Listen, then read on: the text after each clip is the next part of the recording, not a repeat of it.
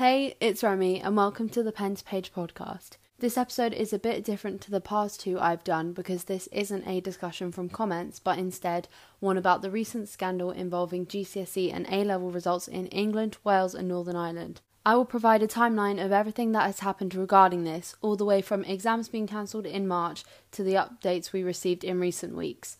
I won't be including a book recommendation or a productivity tip in this episode, since I really want to keep the focus on this topic today. Episode 3 was going to be about reforming the education system, but I will make sure to make that the episode after my next one, so you will hopefully be hearing about that very soon. To keep up to date with everything going on with this podcast, make sure to follow at Pen to Page Podcast on Instagram, and I really appreciate any episode ideas or general feedback, so it would be great if you could do that too. Thank you so much for tuning in, and let's get right into it.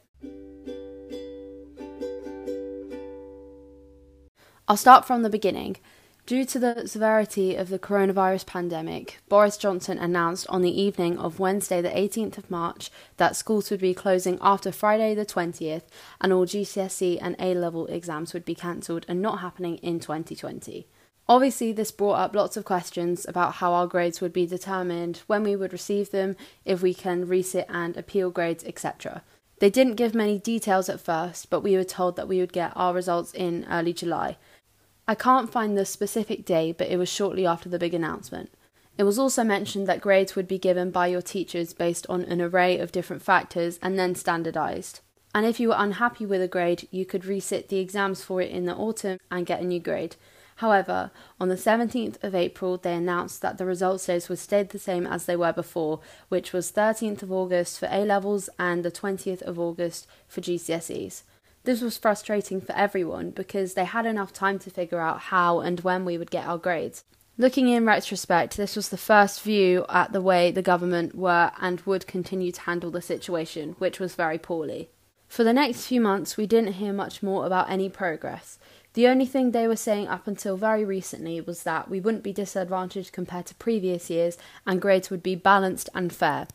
Fast forward to the 4th of August when 138,000 people in Scotland received their exam results. I still need to do more research on these specific qualifications that they do in Scotland, but all I know is that they aren't GCSEs and A-levels. I looked on Twitter that day and saw a swarm of tweets from upset and angry students due to the classist grading system.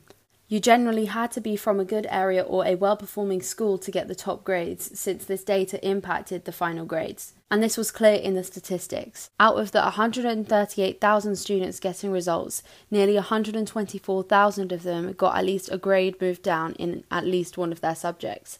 This sent panic across the nation for all students expecting to receive results because the standardisation and introduction of other irrelevant data meant that a substantial number of grades were decreased and students who had worked so hard while they were in school didn't get grades they deserved.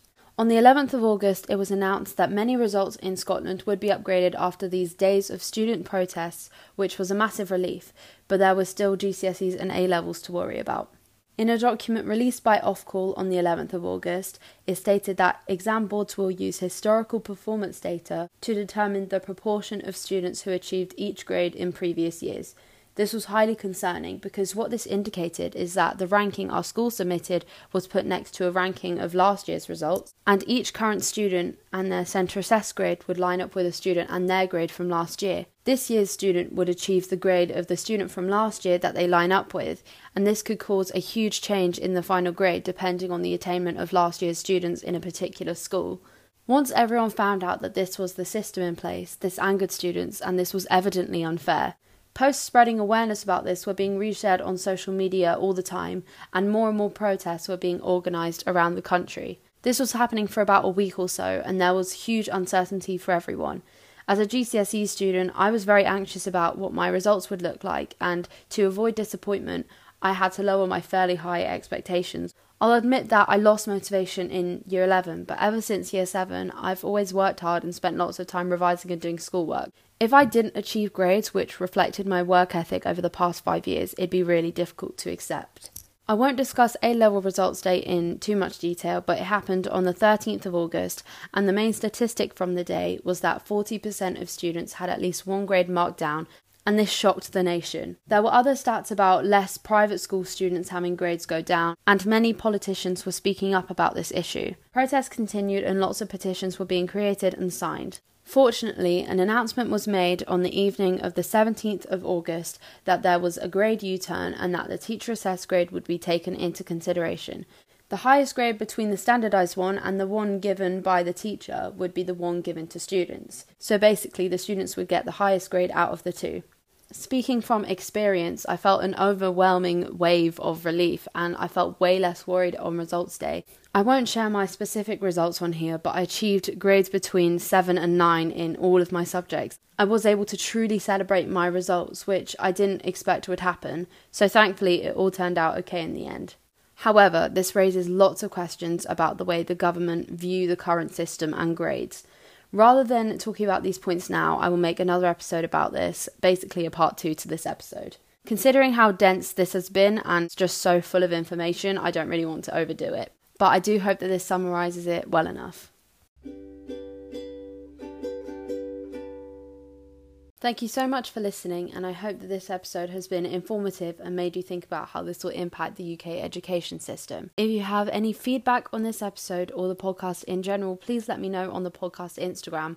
And once again, if you want any clarification or more details about what's happened, once again, DM me on there. I hope you have an amazing day. Bye!